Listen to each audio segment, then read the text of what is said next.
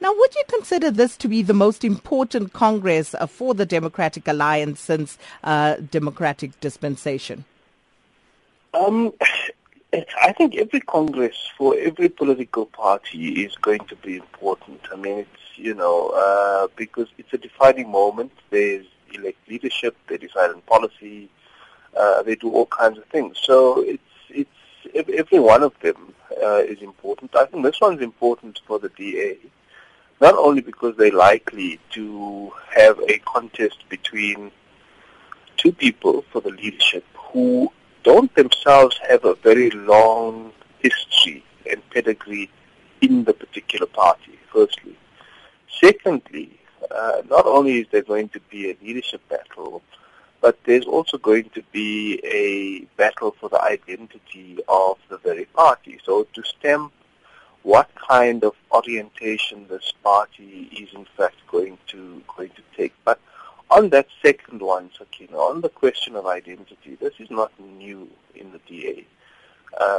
Since its formation at the turn of the century, because in reality, the Democratic Alliance only began at the turn of the century. It didn't exist before. It existed as the Democratic Party and the National Party of Apartheid, which came together, if you remember, at the turn of the century to keep the ANC out in the Cape Town City Council and then the Western Cape.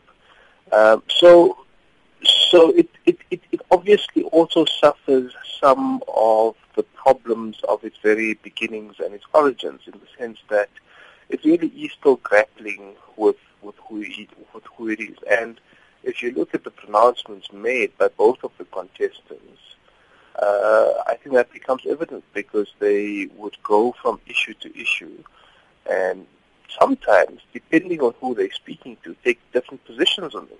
Now, the Democratic Alliance, as the official opposition, do you think that they are at risk of losing this title to the EFF? And how important will this leadership contest prove in that particular context? So, Kina, I think it's important because, as I say, they sort of trying to find an identity. Identity is not everything. It matters, and it matters a great deal, because it will matter for how they shape themselves in terms of who they are, but more importantly, it shapes what they want to achieve.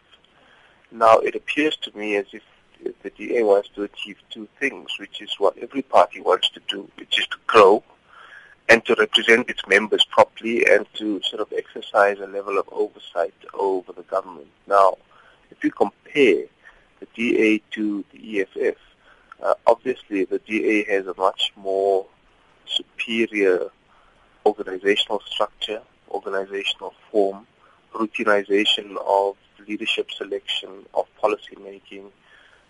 Remember, the EFF has had its very first internal processes contested. It had to go through very early in its life, expelling 2, 3, 4 members. The DA doesn't really have that kind, or face those kind of issues, though one would have thought that in the lead up to this leadership race, there has been a degree of antagonism which is set in.